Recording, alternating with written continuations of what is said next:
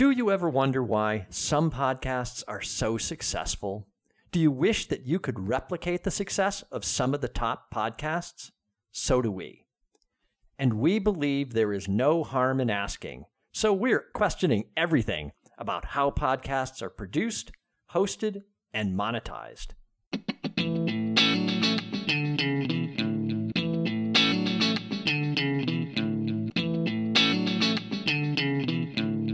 This is No Harm in Asking. I'm Eric Byron. And I'm Michael Kerr, always excited to share my thoughts. We review podcasts and look for clues to why some rise to the top of the charts. And find a huge following. This week, we'll be reviewing Crime Junkie. This podcast is sponsored by Colab.me, the free-to-use platform for interview planning, preparation, and collaboration. All right, Michael, another top of the charts. I hear, and Crime Junkie. A new genre we haven't done before. That's right. Yeah, we haven't done any of the crime ones yet. So we started with the top of the heap, right? Sure. This is the primo one with huge following and done very well. I like it. Yeah, I listened to a lot of them. I agree. And as I listened, I said, I think I'm going to enjoy talking about this one this week because I think there's a lot to talk about. There is. It's quite interesting. One of the things that touched me on this was it's such an example of somebody who is kind of outside the industry, not really a journalist, who just decides to do a podcast about something she's passionate about, really interested in, and it just kind of takes off. Hi, Crime Junkies. I'm your host, Ashley Flowers. And I'm Britt. She did have a background. Her bachelor's degree is in biomedical research. So she was interested in this. And then after college, she got a job at Notre Dame, just in like a lab. And my guess is with just an undergraduate degree, it probably wasn't that exciting. So you thinking she was kind of CSI-like? Yeah, I think that was sort of maybe the dream. And then that wasn't going anywhere. She decided to go into software sales. And then she said, hey, she woke up one day and said, hey, yeah, this is what I'm passionate about. This is what I'm going to do. And I said, good for her, because I think she's done a good job. Yeah. I also thought it was interesting that credit was given to the crime series Serial as inspiration for her, that she started listening to that and was kind of so obsessed with that show that she wanted to do something more in crime herself, right? And she got involved with Crime Stoppers in Indianapolis. Right? Well, she just went out to the local chapter, I guess, and you can kind of volunteer. Yeah. Yeah. And then she did a little thing on a radio show there in Indianapolis, a local radio, and it was called Murder Monday, a 20-minute thing, kind of an experiment. And I guess, she sounded good. She got good feedback on it. And this inspired her to say, oh, I could do this. And she, in 2017, started her podcast. So we're talking, by the way, Ashley Flowers, right, is this host we're talking about. And her co-host is Britt Crowett. So we'll talk more about that relationship. And hey, I want to cut in and play a short clip from the episode Mysterious Death of Ellen Greenberg. This clip shows Ashley giving credit to a reporter, and we hear Britt chiming in with what is somewhat typical of her contributions.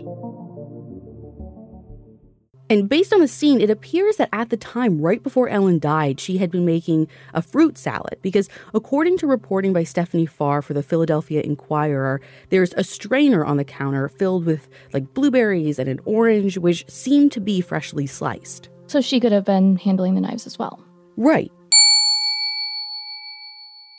Yeah, well, I think she's got a lovely voice. And I think it's pretty clear that most of it is written out. So it's not like she's ad-libbing this thing. So basically, I think she's got the whole thing written out, but she reads it quite beautifully.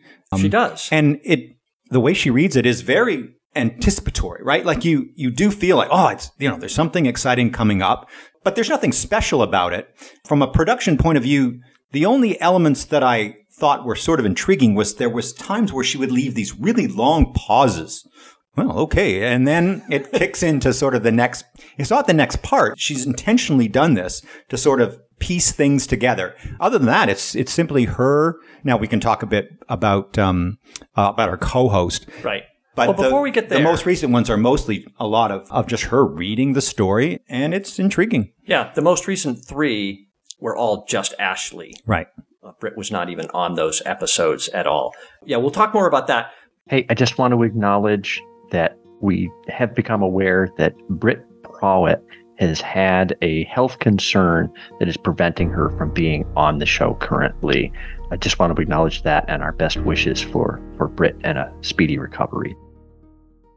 Ashley is a good storyteller, right? She takes these stories, as you said, she sounds great. She's scripted it out. So she's done some research. She's put her notes together, and then she leads you on this journey to understand this crime and the evidence and who are the suspects and what do we know about what transpired, and she may go through it kind of chronologically.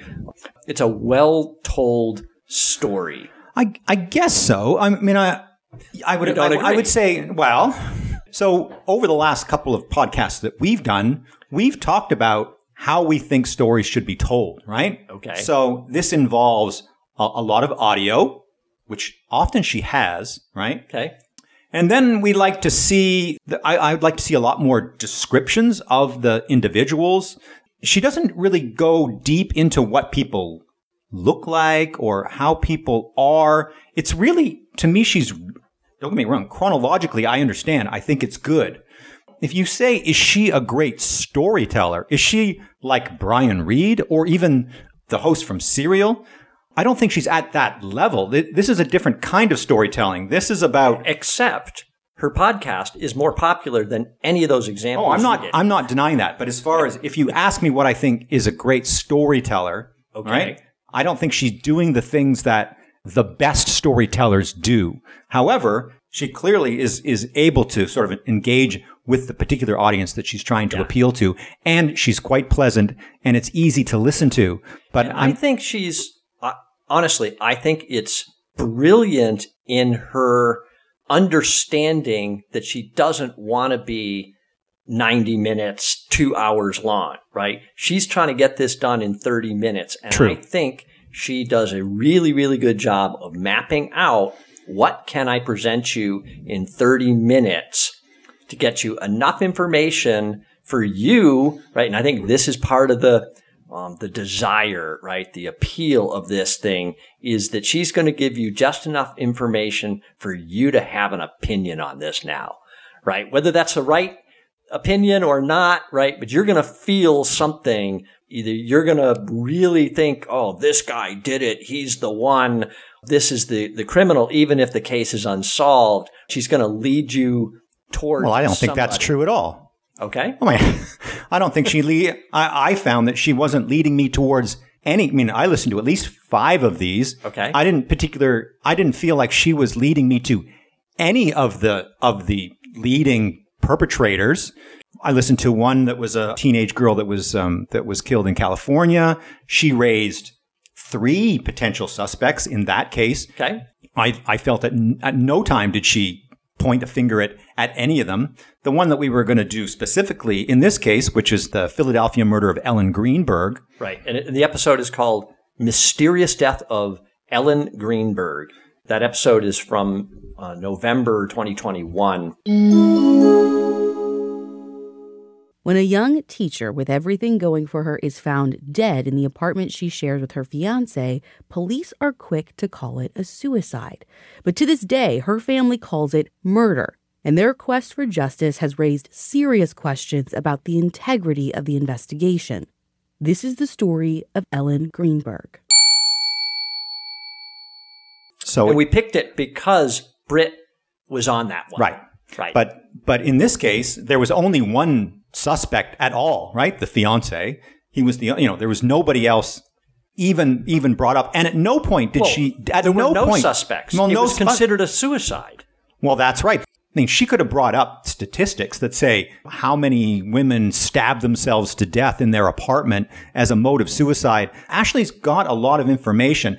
She does use it. In the Jenny Lynn's case, for example, there was a piece of technology that was using the change in your voice. And she went offline a bit and explained the the success rate of that particular technology as opposed to the lie detector, which uses the heart rate and sweat and other things. And she gave the percentages of, how often those things worked.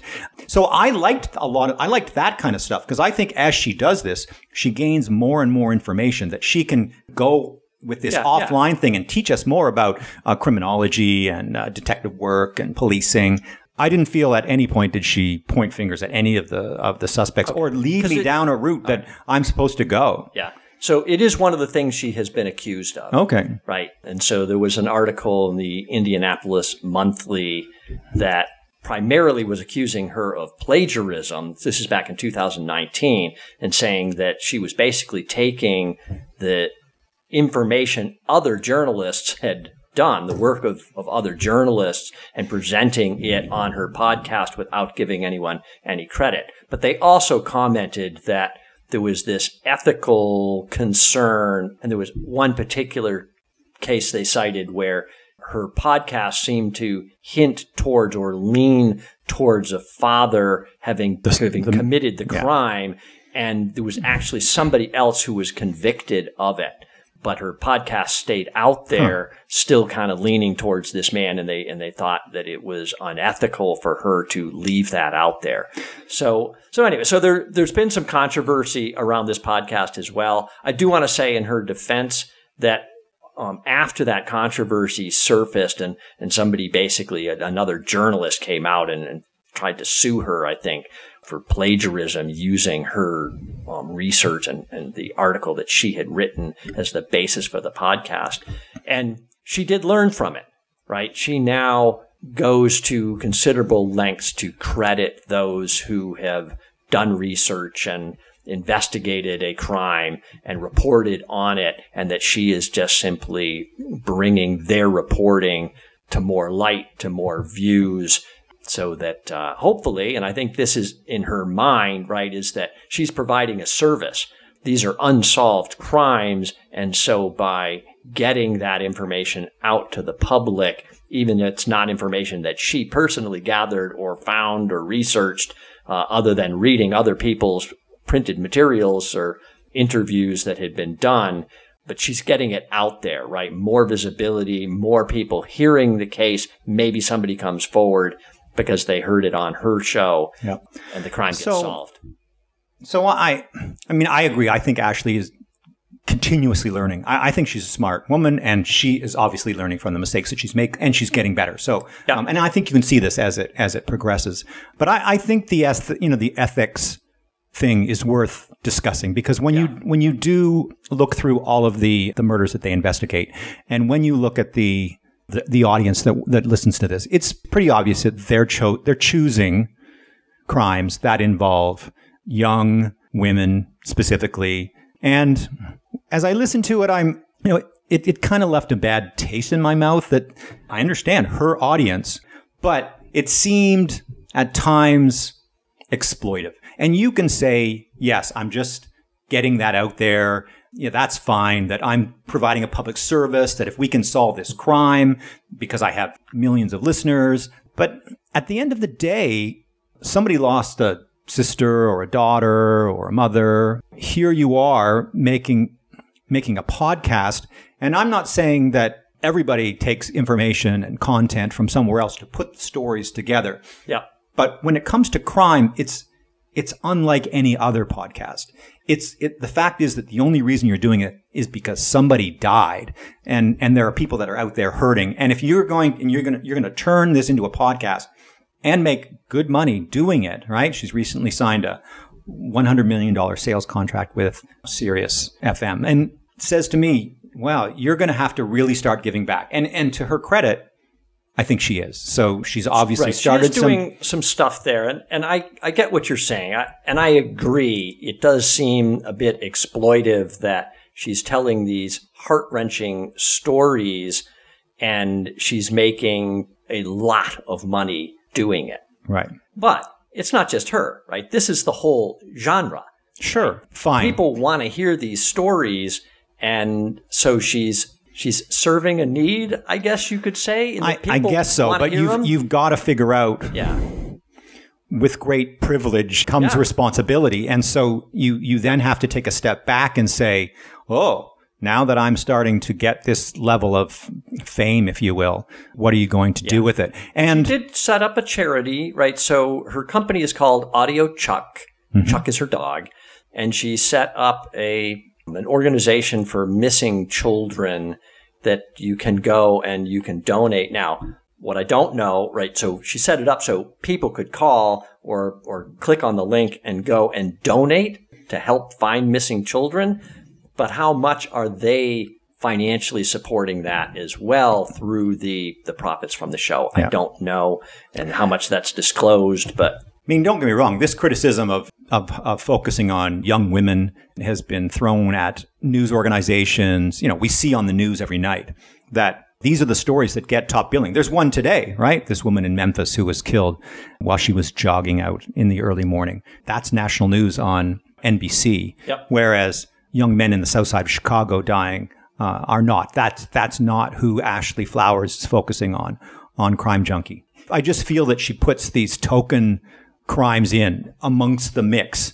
Again, is this just because she's really in tune with her audience and she's listened and heard that these are the most popular absolutely. ones? So her audience is young women who are either trying to protect themselves or protect their families, their children, right? I feel like that's part of the appeal, that you listen to this not because you have some sort of morbid curiosity, although you might, but I think in many ways they look at their own lives and they say, could this happen to me? And in fact, Ashley does allude to this at the end, right? She talks about this. This is what protect yourself. Protect yourself. Right.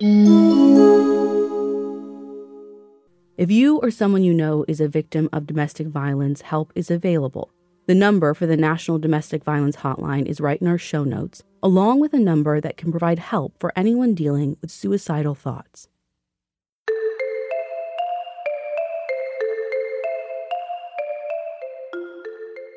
There are people out there who are going to do evil things, and you need to be aware. Guard. Yeah. So, I get that kind of a public service message thing that she includes within the context of this. But the bottom line is, this is an example of somebody who took something she was really interested in. She liked these crime stories. She found them fascinating. She wanted to dig in and understand these stories and why weren't they solved. And her own curiosity, right, became a podcast. Yeah. And she happened to, all things came together, right? She had a great voice for it. She had the creative ability to tell it in a way that was engaging. She was clearly smart about how she structured the show and kept the duration short, understood her audience. I think she listened to her audience. And then as a businesswoman, she also did a great job of monetizing, getting advertisers. Now, a note of interest there, right? So a difference between your experience and my experience again. So you listened to it on her website. I did, yeah. I listened on Apple Podcast, and one of the ones I listed out the number of ads we got. So it started with an ad for Audio Chuck, right, which is her company, and then it had Xfinity Media. So that's the beginning of the thing. At the 10-minute mark, there were more ads. At 19 minutes, there were more ads. At 31 minutes in, there were more ads, right? And then another ad at the very end. Maybe those are the long pauses that I get. This was a 43-minute episode, 5 sets of ads in 43 minutes, and they were all affiliate links. So she is taking advantage of this. We first saw this done really, really well with Entrepreneurs on Fire, and JLD does these affiliate networks. And so when we talk about that, we're just saying basically she reads the ad, but then she gives you a link, and it goes in the show notes. It basically says you can go to, Sealy Mattress /Crime Junkie. And, when you do, she gets compensated basically through you following that ad to their So I site. think these kind of podcasts where you've got, in this case, it's, we can talk a little more about this co-host arrangement. So I think if you can form a bond with the host, which I think young women can with Ashley Flowers. She seems very relatable, capable, and bright. And, she's got a great fan club. Yeah. So, I think these affiliate things really have the potential to really work for her. Now, she's also got subscriptions that allow you to pay by the month. And I think she's got the whole package here. She's figured out how to make this as profitable for her as possible.